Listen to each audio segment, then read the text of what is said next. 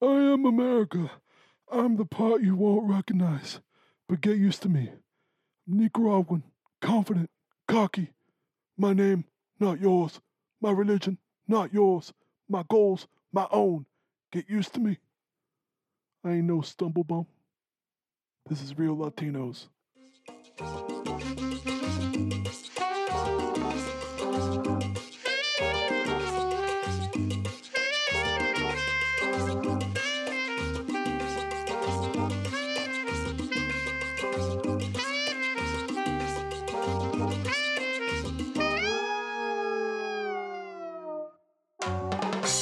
Hola y bienvenidos a Real Latinos. My name is Ismael. This is Guti. ¿Qué pasó, mi gente?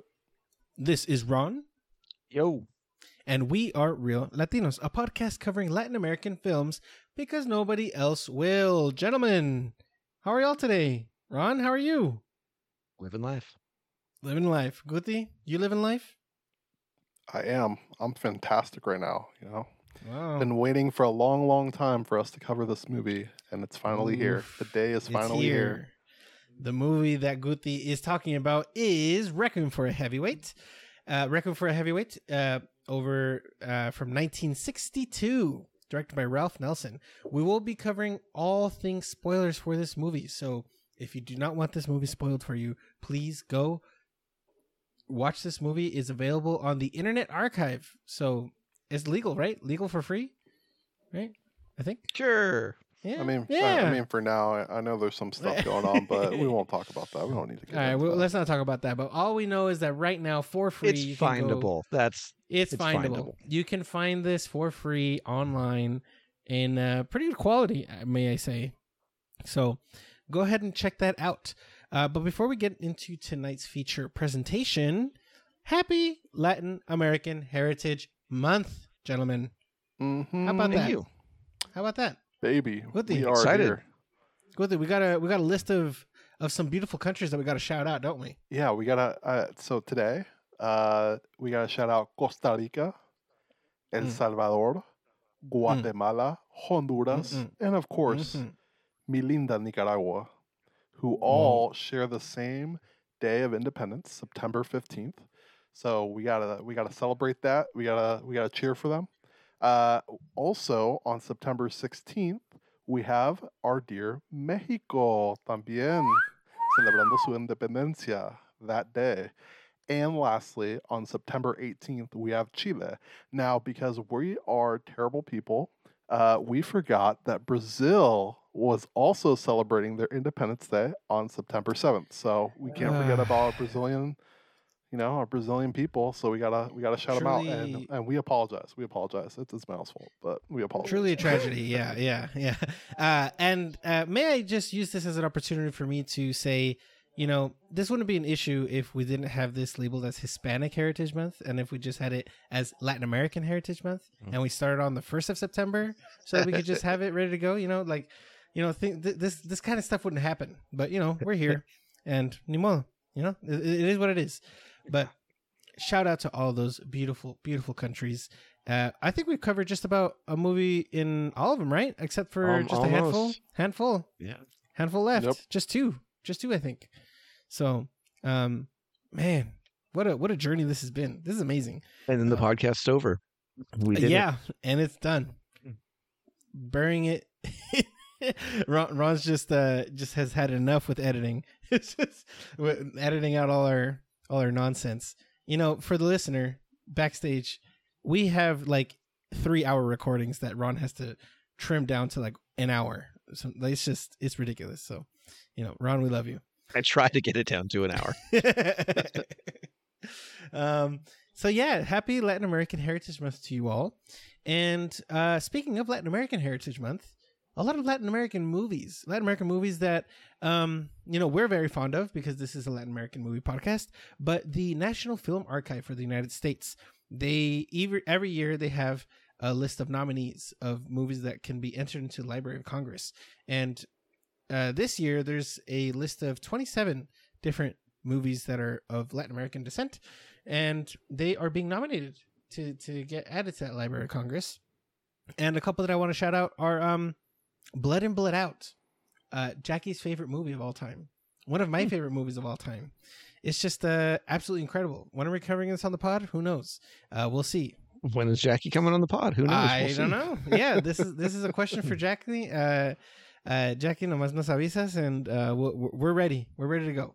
And another one that I wanted to shout out was Alambrista. Alambrista, you can catch that over in the Criterion Collection. It's over in the Criterion Collection. I have a copy myself. And and there's another one that Guti really wanted to shout out. Roberto Clemente. Guti, take it away. Yeah, a nice little documentary that's getting some acknowledgement here. I didn't even know that this documentary existed until I saw this list. So I mean that's why it's great that we have these nominees and these nominees are announced, because that way it puts these films on people's radars. But yeah, like I've talked about before, Roberto Clemente he's my favorite baseball player of all time. To me, he's the greatest who will ever live, no matter what. And unfortunately, he passed away way too soon. And he, he's a very famous when it comes to baseball because he was actually the first Caribbean and the first Latin American player to be inducted into the Hall of Fame posthumously.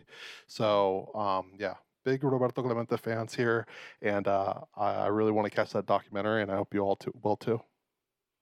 Right. Yeah. And still on this train about Latin American films, a lot of news this week. A lot of news. You're not going to ask me about my opinion? Not about you. No, sorry, Ron. That's fine. That's cool. Can't. No, dude. Cool. I told you before the recording. Any movies that you guys want to shout out, and you didn't say anything. But Ron, entonces tell us. Okay, well, I just like.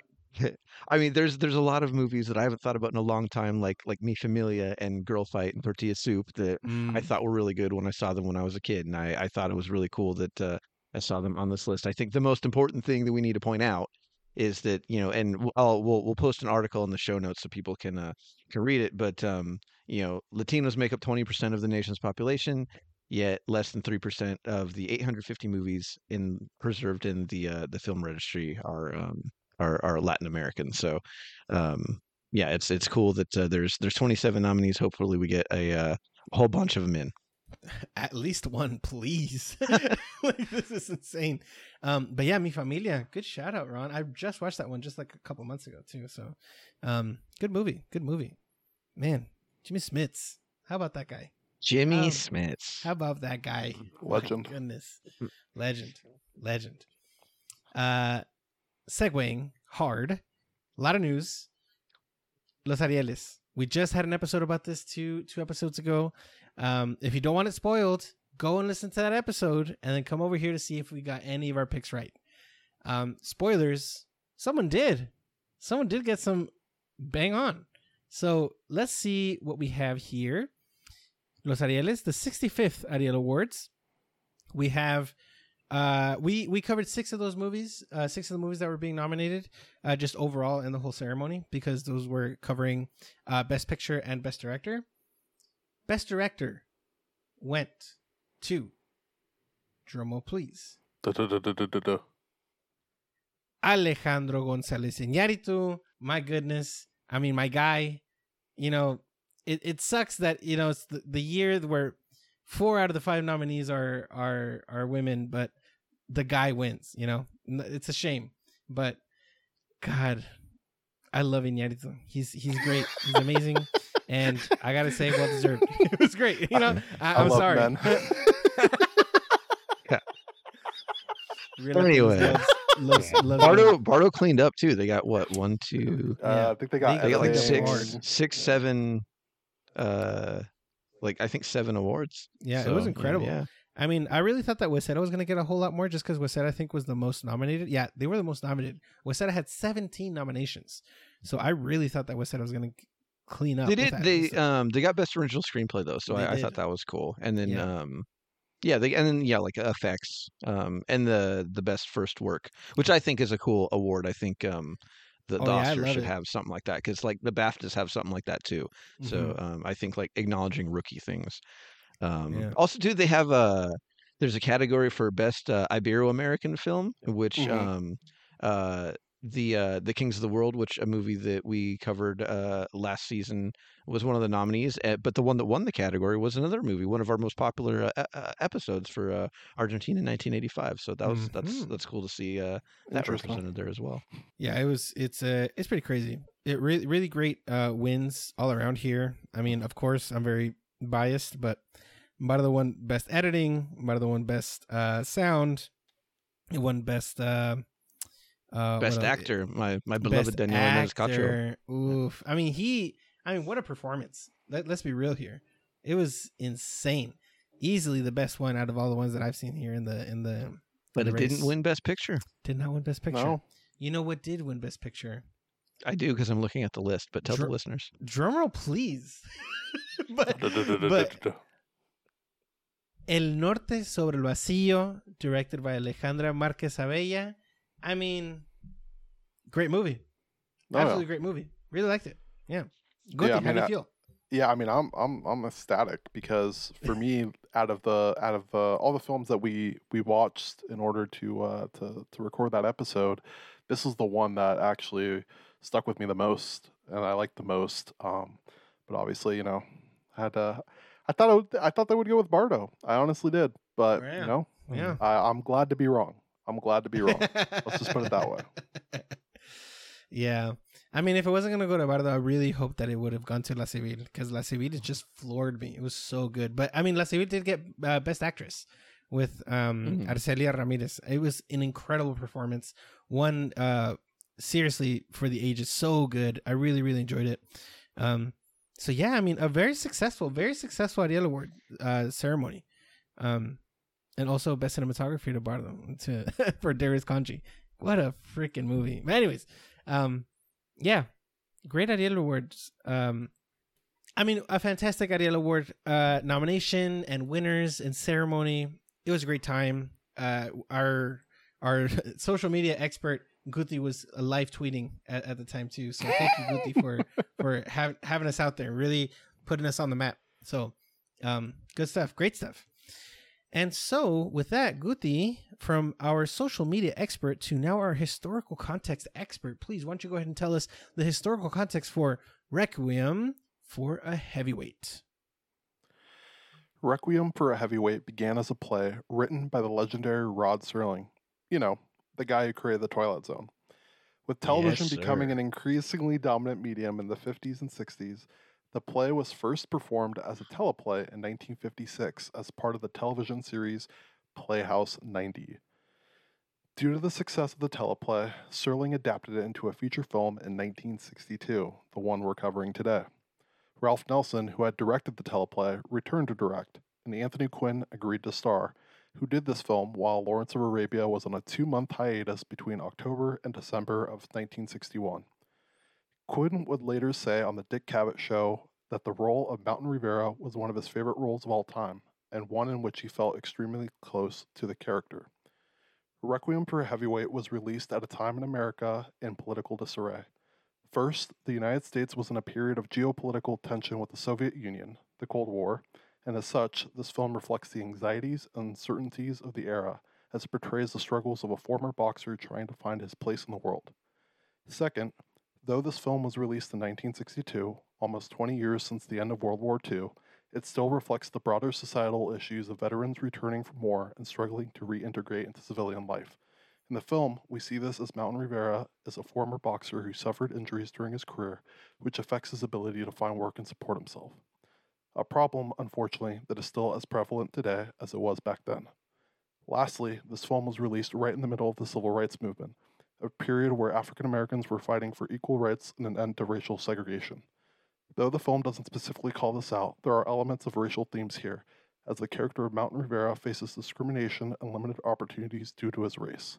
Anthony Quinn, a Mexican American, surely must have seen similarities between his character and how Latin Americans were portrayed in Hollywood, often cast stereotypically as the greaser, the Latin lover, vicious bandits, lazy peasants, or humorous buffoons. When this film was released, boxing had been on a little bit of a decline as a popular sport in the United States. This was mainly due to boxing being once again exposed for its corruption. Boxer Jake LaMotta, who some of you may recognize his name from Scorsese's Raging Bull, had alleged in the late 50s in a hearing that he had thrown the fight with Billy Fox in exchange for the try at the middleweight title. And Jim Norris, an important promoter of the time, had been known to be associated with Blinky Palmero and Frankie Carpo, two mafia members of the time. The film highlights this corruption in the sport, but boxing would once again be back on the rise with the coming of a young boxer from Louisville, Kentucky, Cassius Clay, not yet known as Muhammad Ali, who may be considered one of the greatest of all time, if not the greatest, and makes his feature film debut here in the memorable opening sequence. Ali, 2 years later, would shock the world by defeating Sonny Liston for the heavyweight title, though that came with its own controversies. The film also has cameos from many former world boxing champions, most notably Jack Dempsey and Barney Ross. When Requiem for a Heavyweight was released in the fall of 1962, it received critical acclaim and is still celebrated as one of the most realistic portrayals of the boxing world. Thank you so much, Guti, for giving us all that wonderful historical context. I mean, I had no clue that Quinn was doing this between Arabia shootings. That's crazy. Yep. That's wild. Yeah. Also wild, Anthony Quinn's makeup in Lawrence of Arabia, not good. So, well, let's not cover that. But this is not Lawrence of Arabia pod. Yeah, this is not a Lawrence of Arabia podcast. But Ron, why don't you go ahead and give us the synopsis for Requiem for a Heavyweight? What happens here? What's Maish up to? Luis Rivera is a 37-year-old boxer being played by a 50-year-old actor. Nicknamed Mountain because of his hulking size, he is at the end of his career. After getting the absolute snot punched out of him by the greatest of all time, the club doctor refuses to certify Mountain for any more matches, saying that if he takes any more beatings, he'll probably go blind. Unfortunately, Mountain's manager, Maish Rennick, is severely in debt to local loan shark Mogherini for an ill-advised bet gone wrong. Mountain, feeling like he owes Maish for his career, vows that Maish will continue to get a cut of his earnings in order to pay off his debts, even if it isn't from boxing. Mountain attempts to find a job, but his only experience in education is fighting and drinking. Fortunately, the employment agent, Grace Miller, is sympathetic to Mountain's predicament and offers to try to get him a job as a youth athletics counselor. Maish, however, has arranged with some of Ma's thugs to get Mountain a job as a professional wrestler amidst the protests of Grace and Mountain's best friend and cutman, Army. Mountain, not liking the stage nature and flashy costumes of wrestling, declines. Unfortunately, Maish purposefully gets Mountain drunk and he forgets about the job interview that Grace set up for him. Out of options, Mountain takes the wrestling job in order to work off Maish's debt. Dressed as a Native American stereotype before the match, Mountain is humiliated and changes his mind. Maish reveals that the bad bet that he advised Ma on was that Mountain would lose his last match in an early round, delivering another body blow to Mountain's self-esteem. Mountain attempts to leave, but Ma shows up with the intent to have Maish killed. Not wanting to see his friend die, Mountain dons his costume and enters the ring, booed by the crowd, a fighter whose spirit is now just as broken as his body. Oof. Heartbreaking final line there, Ron. But so true. So freaking true. Let's get into it. Let's get into this movie. So for our respective histories, Guti, I know that you've already watched this film. So how about it? How was your first viewing? Yeah, I mean, I remember being blown away by this film. I had just come across it. I think there was typically the Criterion Channel will do these these curated playlists from the month to month. And at the time they had a boxing playlist.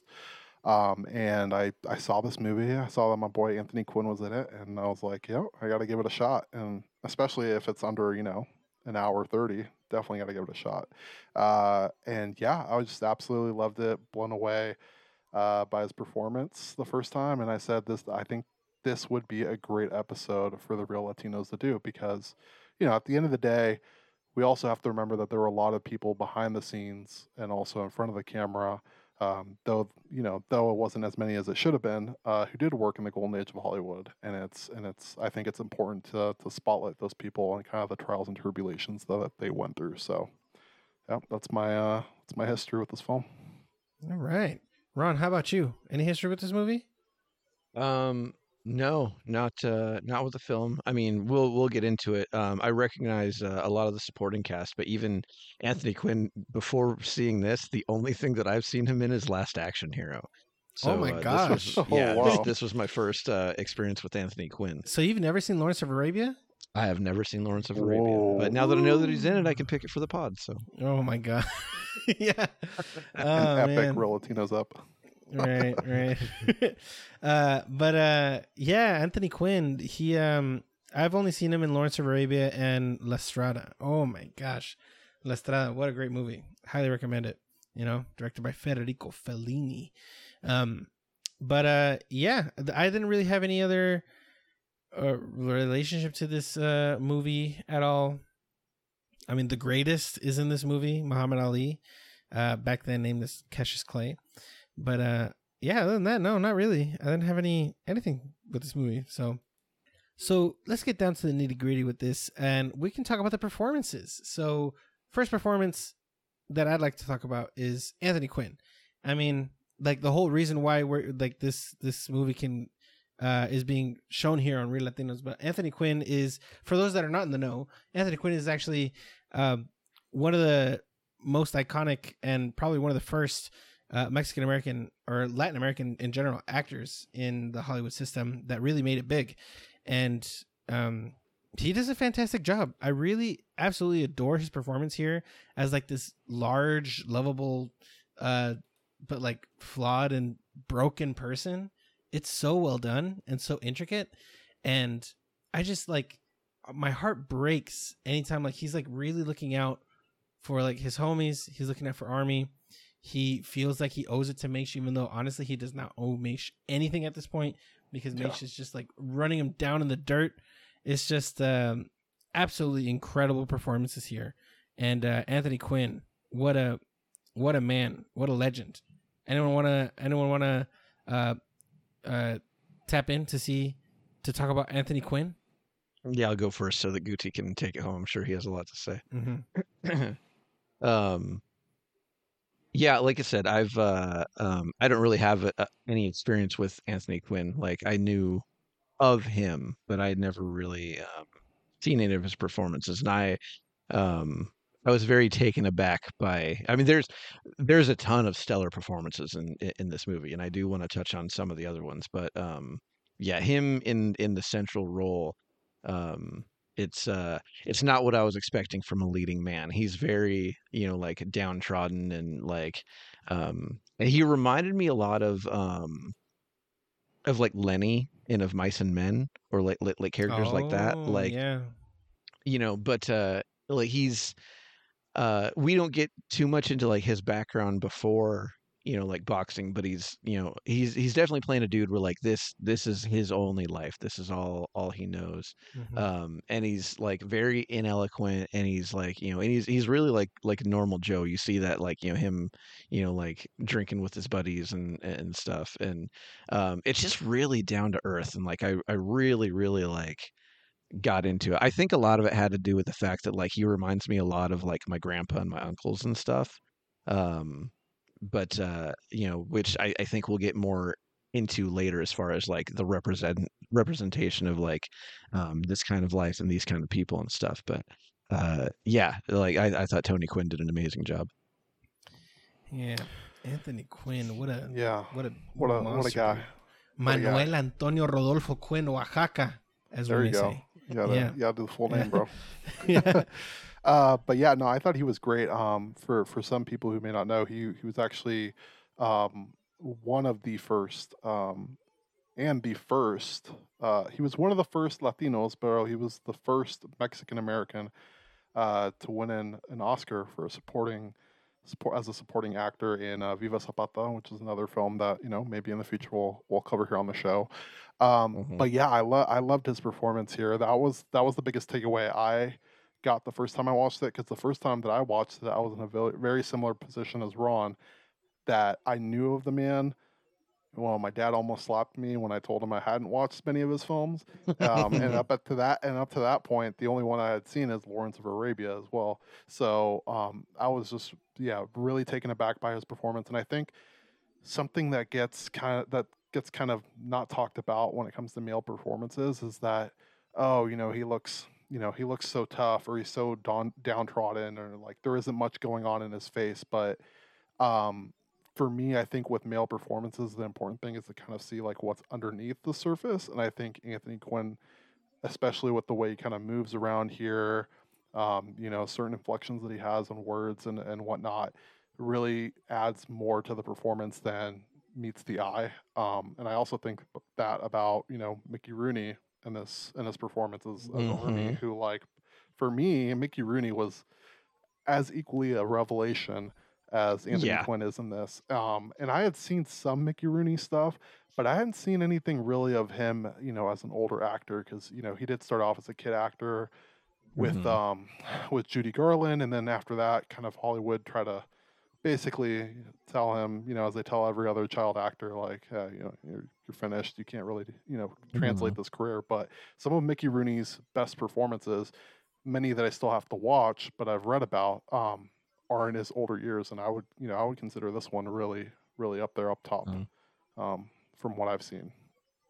Yeah, Mickey Rooney was definitely the one thing that stood out to me. The first movie I ever saw in a movie theater was Fox and the Hound, and Mickey Rooney does the voice of Todd in that. But like, similarly, like I know of watching him in like Boys Town with Spencer Tracy as a kid, or like in Night at the Museum as an old man. I've never seen him in like this kind of like middle age, Right. which I think is about 45 in the movie.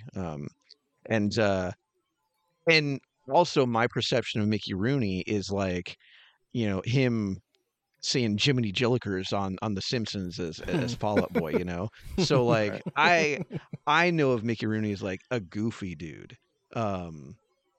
And to see him in such a serious straight man role, and he's like, honestly, he's killing it. Like, this is an Academy Award worthy performance as far as I'm concerned. And I think my favorite part of the movie is that last shot of him just like shedding the tears. He's watching his friend, like resign to his fate. Like I was so amazed by Rooney's performance in this. Man, who won Best Supporting Actor that year? Ed Begley for what movie? Ed Begley for Sweet Bird of something. Google's not giving me the whole spiel. But here it is. Sweet Bird of Youth. Dude, my guy wasn't even nominated for this. Yeah, I don't think this was nominated for like anything. Yeah, it wasn't nominated for anything. I was like, wow.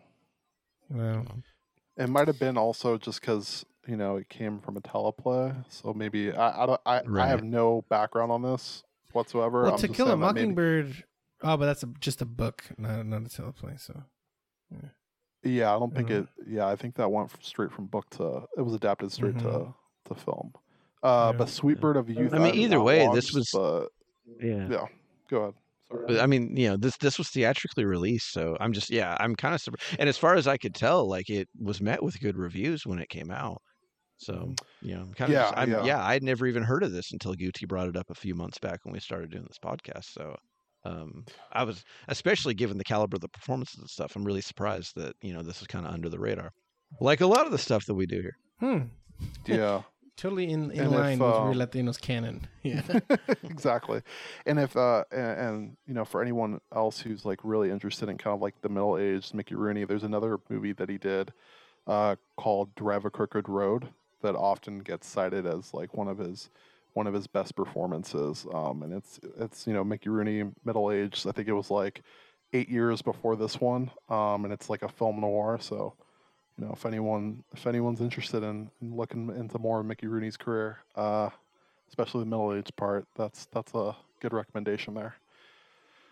I don't know who's gonna start talking about Maish. Someone's got to start talking about Maish here. Maish is a thing.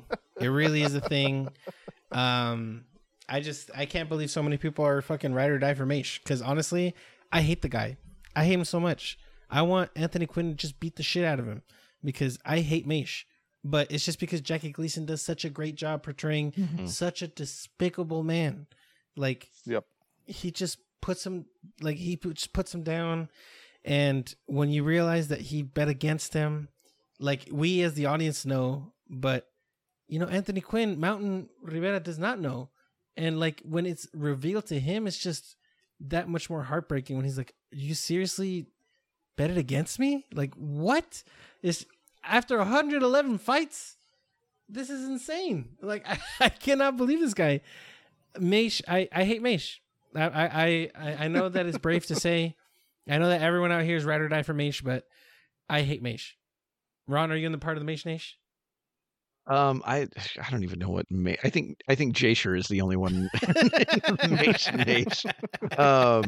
But yeah, I mean, I don't know that I would say I'm ride or die for him. I don't hate him though.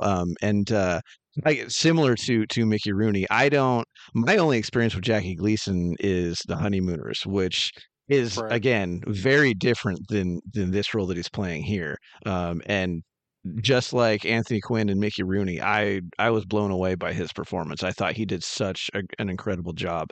And I actually found him a little bit more sympathetic. Like, I don't think that he's quite the villain that maybe it seems like. Yes, he's obviously very flawed and he does some dirtbag things, but I don't like I do think that he genuinely loves Mountain. Like, I think that he takes advantage of him, especially when his back's against the wall to that loan shark. Which, I mean, who among us if we were in that position? But you know, yeah, like I do think that that he, yeah, I don't think he's quite as villainous as maybe Ismail feels he is. I think that there's a little bit more nuance to his background. But Gucci, settle this. What side of the fence are you on? He's the worst.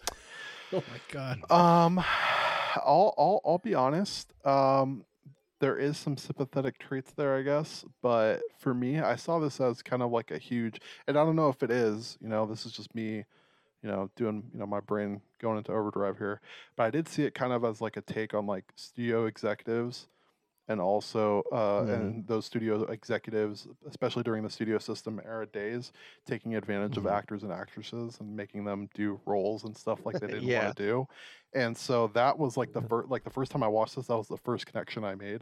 And it actually reminded me, and that's why I brought it up during the historical context, that especially with the ending here, it reminded me a lot of like, the roles that, Latinos back then had to take, because that was the only thing that they wanted to, kind of feed to these white audiences, that either the Latino had to be super hot, right, had to be like the love interest of whoever was going, whoever the main lead was at that time, the Don Juan. Yeah, exactly. Or had to be like the bandido, the bandit who had to cause trouble. And unfortunately, those stereotypes and them kind of implementing those stereotypes into films today, or into films then, still kind of resonates today and is still being done, because that's how white audiences have kind of been trained to kind of see us. And so, we've covered movies that are changing that, obviously, like Blue Beetle and whatnot, but yeah, that was kind of the first thing that I took away, and that's why I don't sympathize with Mage too much. I think it's mostly just because Jackie Gleason, like, he just has like a kind of a low-key lovable face, sort of, but scumbag, which I'm sure it's got a little, it pulls a couple heartstrings, but at the end of the day, I mean, he's basically throwing him out there, and I understand, like, his back is up against the wall, but I wouldn't have gotten myself in that situation in the first place, so that's... yeah, I mean, that's fair. That is very fair. This is why I don't watch boxing anymore. Yeah. I mean, to me, he just reminded me of Tommy Lasorda, because Tommy Lasorda never met a pitcher whose arm he couldn't blow out. So, that's where my mind went. But anyway, had to get a baseball thing. Let's talk about Julie Harris, though. There's a saying, though, before we get there. El que se lleva se aguanta. All right? That the person that wants to get in the shit, they got to fucking deal with that shit. And Mountain did not want to deal with that shit. And Meish put him in that position. Fuck Meish. Anyways. Yeah, I feel like there's a School of the Americas allegory that we could draw. Oh my god. Yeah, Julie Harris. Remember he never took a fall. Never took a fall. He said 111 fights. Never took a fall. He's almost a heavyweight. Could you imagine 111 fights? Imagine being such a stumble bum and actually like taking a fall. God, not me. Not me. Not Anthony. No. Never. Not Mountain. Mountain. Not our never. king. Man. But yes, Julie Harris. Yeah, she's also amazing in this. I I really loved her character. I really liked kind of that how she represents. I guess she's sort of trying to play a white savior here, kind of a little bit, but I don't know if it necessarily 100%, goes. I think. But I don't know if like because at the end of the day she doesn't really save them. So I don't know. Well, you she's know, like that's trying to be a white savior, you know? Yeah, Like she's not exactly. playing the white savior, but it's like almost there. It's the white savior that fails, you know? But basically, you know, Jackie Gleason calls her out on her bullshit, you know, a little bit. But yeah, but before we dive into that, I was just gonna say I've also seen Julie Harris in East of Eden, and yeah, she's phenomenal. She's a phenomenal actress. But yeah. So these performances just were really well done, just across the board, it seems. And I really just wish that they gave Muhammad Ali more lines, because dude knows how to freaking spit bars. You know, he's just like knows how to monologue, and unfortunately they didn't give him too much of one. But moving from the performances, we also wanted to really talk about the stylistic. Oh my gosh, I was talking about this earlier. Like I sound just like what's his face, Sean Connery, when I was trying to say stylistic. Come on, Ishmael, talk about the style of the movie. Talk about the style of this movie. The stylistic aesthetic. The stylistic aesthetics. Oh my god, I can't say this. The stylistic aesthetics of this movie. Ron, I know that you wanted to talk about this. Why don't you go ahead and drive this car? Yeah, so there's a lot, but I think the biggest thing that stands out is bookending the film with the POV fight scenes. Oof. You know, just like having Muhammad Ali's fists coming at your face to open this movie, really like really lets you know the life that this dude leads, and then again, like having it happen at the end as he's, you know, like entering into this next stage, you know. Yeah, like it was just really well done, and I don't know of any other movie that did something like that, you know, like back then. I thought it was really innovative. I don't, you know, I don't know if either of you have seen anything like that from movies of this era. Marty Scorsese it better be thanking this rule because the Raging Bull is opening. But yeah, I mean, but yeah, sorry, go ahead, Guti. No, I was just gonna say, yeah, I've never seen anything like this. It was. I think that's what blew me away the first time that I watched it, and it blew me away again this time. It was just unreal, and I think, and like you were saying, Ron, like it immediately puts you in this guy's life. Like you're already sympathizing with him. You're already living his life. And I think it's just like, especially for a film like this, that's pretty quick, like, you know, under 90 minutes. Like it's great that it opened like this, so in that way you're already resonating with that main character, and you can just go off into the races, you know, tell the rest of the story. Yeah, that opening was really modern. Like I know that when we were watching this, it was brought up, but like the idea of like how this movie opens up is like no other of the era. It's pretty well done, pretty freaking well done.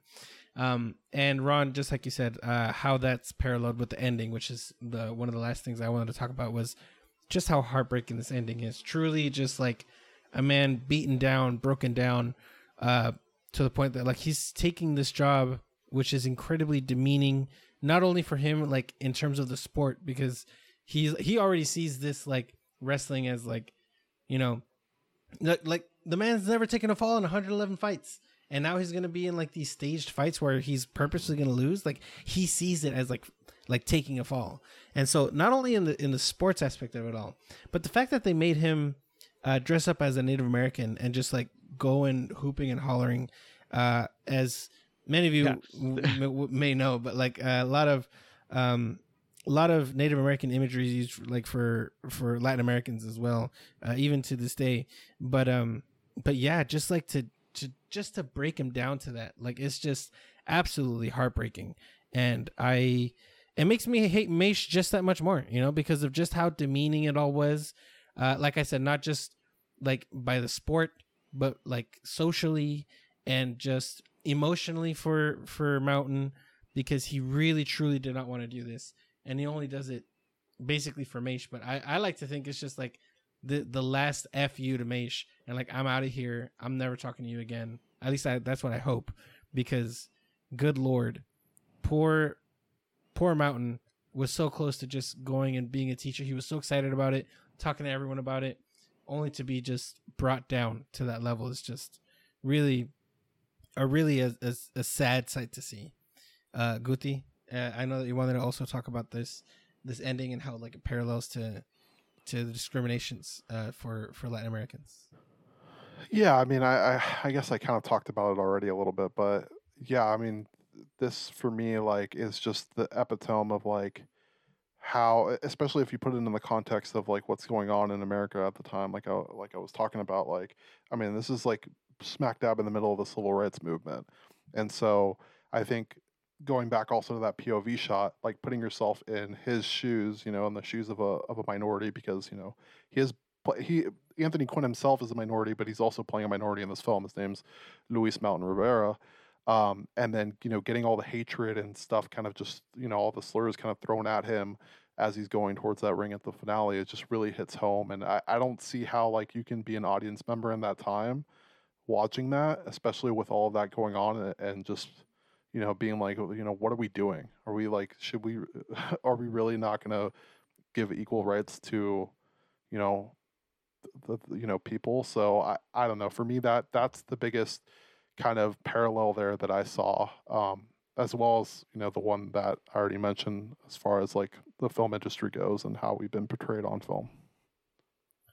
Yeah, and I think it also connects to like, I mean, this is a very obvious connection, but this is very obviously connected to the way that we treat just like the celebrity or specifically the sports celebrity of like, you know, just go do your job and shut up, and like it's just like hard. Like they don't even call them boxers, they call them prize fighters, you know what I mean? Like it's crazy. And like I don't know, it's just so like the when you're in that POV shot of him going into the ring at the very end, it just, you know, it really screams at you of like, you know, how are we treating the people that are in this ring, really?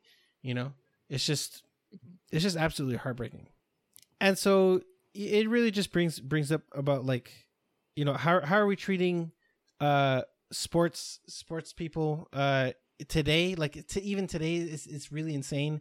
Anyone that has any opinion that plays a sports, they say, you know, shut up and play your sport. It's just you know, it's horrible to see. It's really horrible to see. They take out the humanity of the person and they just put them as this pedestal of like, you are only this symbol for a sport and nothing else. And like, no matter what I say to you, you can't say anything back just because, you know, shut up and play your sport. It's insane. So yeah, that's a really heartbreaking ending for a heartbreaking film. But Guti, this is your pick. So why don't you go ahead and give us your final thoughts and your rating for Requiem for Heavyweight? Yeah, so the last little nugget too I wanted to throw in there that'll, you know, ties into the conclusion is that going back to the cinematography and the style, there was also that one shot that I really loved between Julie Harris and Anthony Quinn when they're at the bar, and essentially you see, you know, Anthony Quinn's back, but you see his face in the mirror in the window behind Julie Harris. Yes. And then as she's like giving them this proposition, you see his buddies or whoever it is, the other boxers that are in there that are also boxing. So it's almost like he's one step with, you know, in the boxing world, but still like kind of, you know, entertaining this thought of like maybe taking one step into the teacher. So absolutely blown away by the cinematography here. But yeah, I mean, this film, pretty much everything that we've covered is pretty much what I love about this film, especially since, like, you know, it was done, you know, it's a relatively small film, and I think for what it set out to accomplish, you know, the script is super tight, the performances are incredible, and yeah, I think the first time I rated this, I was at 4 stars, and I think I'm around the same. I'm still at 4 stars, but yeah, phenomenal film. I'm glad I picked it. Yeah, good pick. Good pick.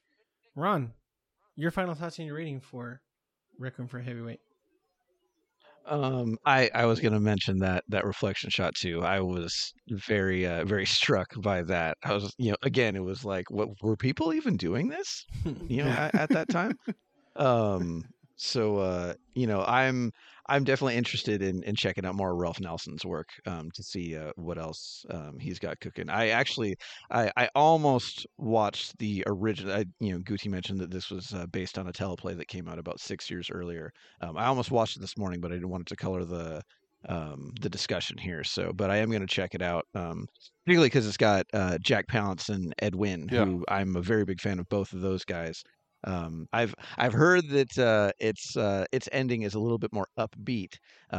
So I mean, I'm a sucker for a downbeat ending. So Ron loves really depressing endings. I love misery. I love suffering. Misery, GDT's second film. Yeah, but I want to shout out the makeup too, like the cauliflower ear that they gave Tony Quinn, and his bruises and his scars and stuff. I thought they did a really good job of selling that. Like it added the physicality. Plus too, his name's Mountain, and like it's such a great choice pairing Anthony Quinn, who is I believe 6'1", with Mickey Rooney, who's 5'2", and then like also shooting him from from low angles and stuff, just to drive home what a Hulk this guy was, but also what a gentle giant. And like I love the performances in this so much. I thought everybody was so stellar. I loved this film. Like I had never heard it before, but Guti, I'm so glad you picked it. It's probably my favorite that we've covered in a long time. I'm 5 stars in a heart. Wow, 5 stars in a heart from Ron. Good Lord, man, I don't know how I'm going to follow that up. I mean, hit us with that 2.5 stars. Let's just pack it up. It's good. No, I got some small notes here. The visual style again, like in that opening, like the visual warping of a knocked out fighter, really great stuff. And that music on the opening too, great jazz.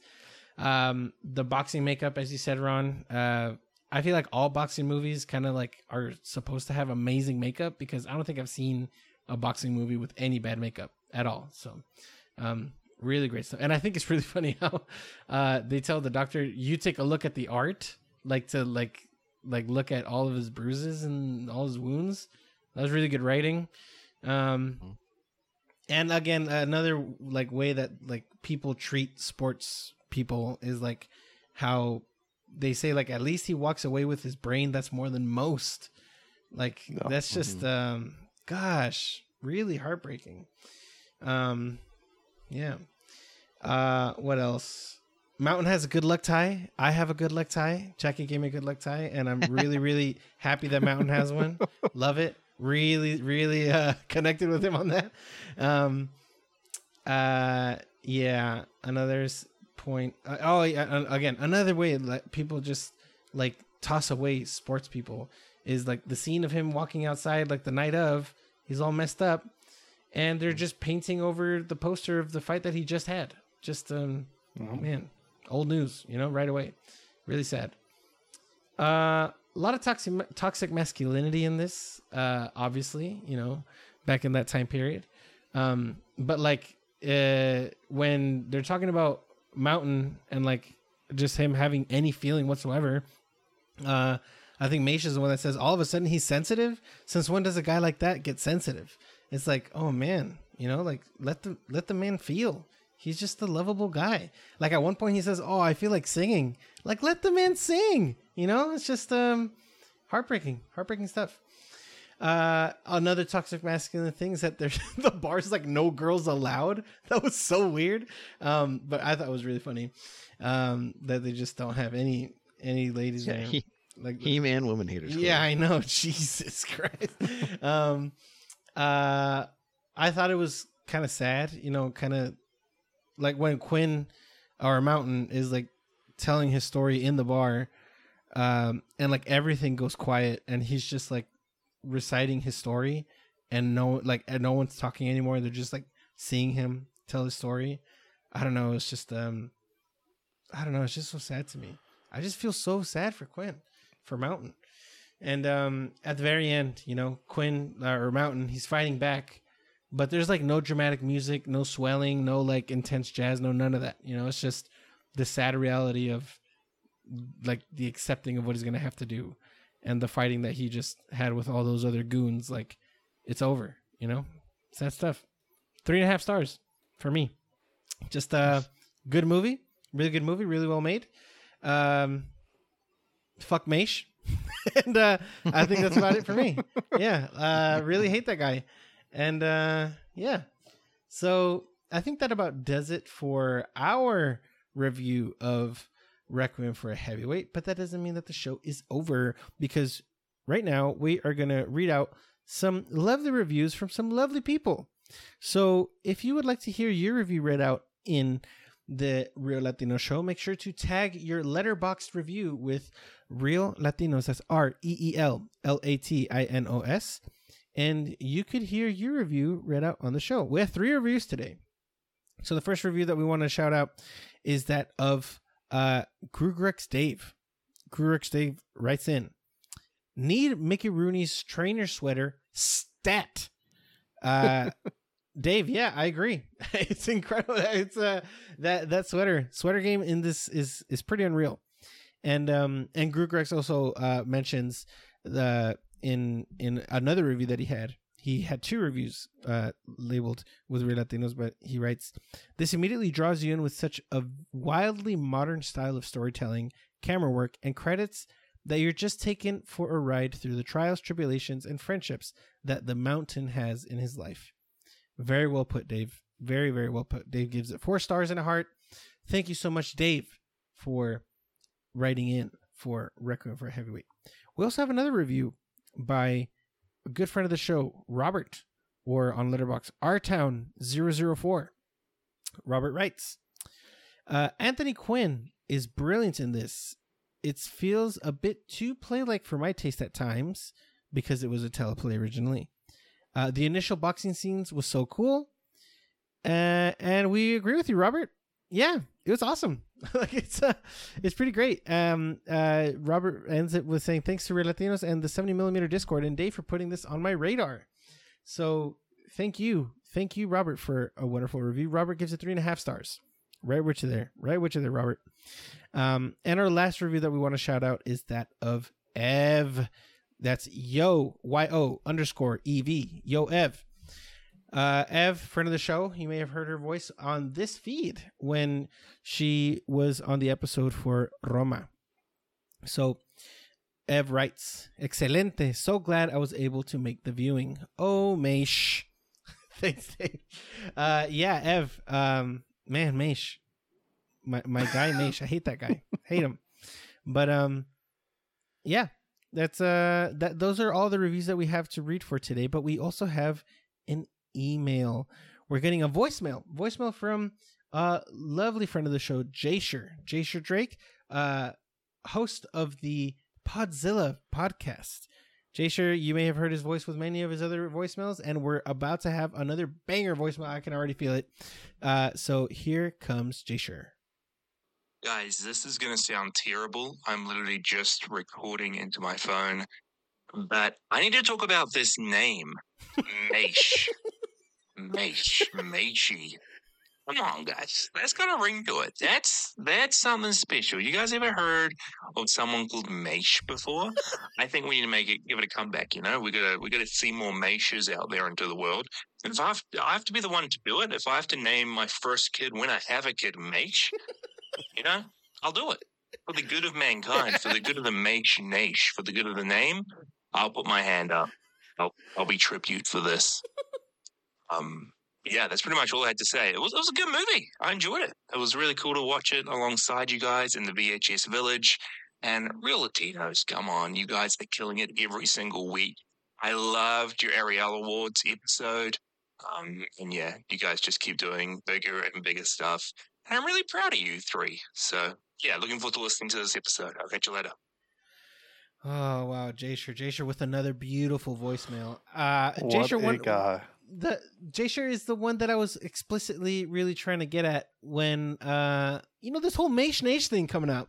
I cannot believe someone's ride or die for Maish, but you know what? I get it. It's a really unique name, Maish. I can't wait to be there for the christening of Maish Mace Drake. And Jasher, when Monique throws you out for naming your son Maish, you have a couch to sleep on. Yeah, we have so. many. You can couch surf all throughout California. Don't you worry. Oh my God, Jasher, what a lad.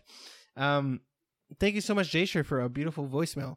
And you may have seen a couple shout outs to the 70mm Discord, the VHS Village, and specifically to Dave, because shout out to Dave, Grugrex Dave, the first review that we read here on the show, because he was so kind and gracious enough to host a watch party for this over on the VHS Village, which is the name that's given to the Discord for the 70mm podcast. So shout out to 70mm podcast again for bringing the Real Latinos boys together, but also for hosting such It's their fault. Yeah, it's their fault that you got 40. what episode is this? 46. Man, who knows? Yeah, we're many episodes deep. 45. This is episode 45. Should be 45. We're 45 episodes in. Thank you so much to the VHS Village for existing, being such a beautiful community. And once again, and a special shout out to Grugrex Dave for being such a beautiful human being, putting together this watch party. Not only did he have a matinee viewing at 12 p.m., but an evening viewing at 6 p.m. He was there for both. He puts on a great show, pre-show, post-show. It's great. And Dave, we love you. You're the best. Like we really, really appreciate the work that you're doing here. And yeah, shout out to Dave. Yeah, love you, Dave. Yeah, Dave. Yeah, and thank you everybody for showing up and watching along with us. It was a lot of fun. Loads of fun. And thank you, Jasher, for taking my notes for me. I appreciate it. It was very helpful. Oh my God. I mean, Jasher, what a lad. I mean, I really, really enjoy his banter, as they say. But yeah, I will say before we hit record, we were talking about Jasher, and Ismail did say that like Jasher was like the nicest, funniest guy that he knows. So now that we're recording, I will state that on record. Truly one of the best. Yeah, True. The community that we're a part of, that Dave and Jash and Rob and Ev and everybody like from 70mm and a lot of the other podcasts that that are connected with us. They're just all incredible people. So we love each and every one of you, and anybody that's listening to this that doesn't listen to their shows or interact with them, I highly recommend doing so, because they're just great people. They're simply the best. Yeah. It's really, we don't have clearance for that. Oh God. Wow. Oh man, we're gonna get sued real quick. I'll put the shit straight first. Before we get sued, we should probably announce what our next episode's going to be. Our next episode is actually going to be a new release, and a new release that we're very, very excited for is coming out September 15th over on Netflix. But September 15th over on Netflix, we got the following movie. Things are about to get bloody. Augusto Pinochet is a vampire ready to die, but the vultures around him won't let him go without one last bite. We are going to be covering El Conde, directed by Pablo Larraín. Pablo Larraín is one of the premier Chilean directors out now. You may have seen his work with Spencer or Jackie or Emma, Neruda. He's a really, really great filmmaker, and he's got a new movie coming up. A new movie covering Augusto Pinochet as a vampire. I mean, it's very, very exciting, and we're going to be covering it next week. So make sure to go and log into your Netflix account, log into your parents' Netflix account, log into anyone's Netflix account, please, and go give El Conde a watch, because we will be covering it next week. And with that, Guthi, where can people find you on the internet? This has been a long time coming. It's been in the oven for a while, but it's fresh. It's coming out of the oven, very fresh, very fresh. So for listeners who have been listening to us for a little bit, you might have noticed that about a month ago, I changed my Letterboxd username and my social media handles to Fin Cinema Dreams. And the reason that I've done that is I am proud to announce that I am starting a newsletter dedicated to celebrating the artists of classic Hollywood and beyond. So yeah, weekly I'll be sharing reviews of like some of my favorite and new to me classic pictures, spotlights on some of my favorite players and directors, kind of like general updates on physical media releases related to classic cinema and much, much more. And just to give you a little bit of a insight into, what I'll be covering, it's really just classic cinema that could be from, Hollywood, it could be classic cinema from the golden age of Mexico. It could be from the classic cinema of Japan, some Ozu, some Kurosawa thrown in there. You could have some classic French cinema. So it's really anything that pretty much is before 1972, roughly. And part of the reason I created this is because, obviously, if you've listened to the podcast, you know how passionate I am about, older films. And a lot of the times, these films get overshadowed by the new releases of today.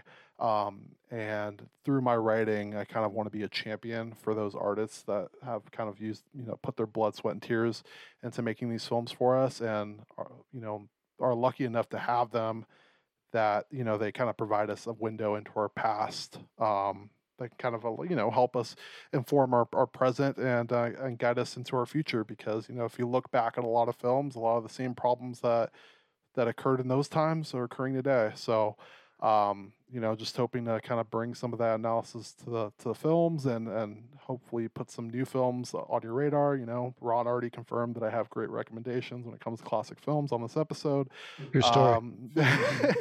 And yeah, I think a lot of times people forget that like Spielberg, Scorsese, Nolan, like all your favorite directors, Guillermo, they were all influenced by these classic films. And these films shouldn't just go into the abyss and no one ever watched them. There's a film back in the day, China, that actually influenced Indiana Jones, and that is, if you're an indie fan, I highly recommend looking at that film. So that's kind of stuff I'll be talking about. So you can find me at finitecinema.substack.com. It's free to subscribe. I already have a newsletter up there for everyone. And in conjunction with that newsletter, I'll also be opening a Discord server. And the reason I'm doing that is because, just a part of, just going around social media, different communities, film communities I'm a part of. Again, most of the time these films get overshadowed. So I really wanted to have a dedicated space where, classic film lovers, whether you're, just starting to dip your toes into those waters, or you're an expert, have a place where it's kind of a safe haven for all of us to come together, share knowledge, share our experiences with these films, and have a good time. So we've already had like a watch party, back in the day, with some folks, and it was a lot of fun. We did Rebel Without a Cause, so that was great. Yeah, these boys were there. Or Ron didn't make it, but he was there in spirit. We don't need to get into that. Ron's a fake fan, and we all know this. But anyways, let's continue. But yeah, so you can find me at that newsletter. It'll come out weekly, and I'm glad that I finally took this first step into sharing my passion for classic film with all of you. Congratulations, dude! Glad it's finally seeing the light of day. Yeah, I know. I needed some people that are on this podcast to kind of put some kick me into gear, but finally happened. So thank you for your help and your support, guys. I appreciate it. Guti, I think this is the beginning of a beautiful friendship, as they say in Casablanca. You know what I'm saying? I already knew that forever and always. You know that quote the whole time. I knew that quote. I didn't say that it was from Lion King 1.5 before, but yeah. I mean, this is going to be a great Substack. Make sure to go and subscribe to it. Link in the show notes. Please go. Because Guti, he's going to provide you with that content that you need. You need it in your bones. So thank you so much. In that context too, man. It's important. Got to give that historical context always and forever. Ron, where can people find you on the internet? I'm on letterboxd.com/Ron Jimenez. And you can find me on Letterboxd with my initials. That's IV as in videos, M as in movies. Thank you so much, everybody, for joining us for yet another wonderful episode of Real Latinos. Los queremos muchísimo. Nos vemos hasta la próxima y adiós. Adiós. Adiós. Real Latinos is a podcast written, produced, and hosted by Christian Gutierrez, Ron Jimenez, and Ismael Villegas. Mixed and edited by Ron Jimenez. Artwork provided by Elizabeth Jimenez, Ron Jimenez, and Ismael Villegas Molina. Original music provided by Toro Lometa. Muchas gracias y hasta la próxima.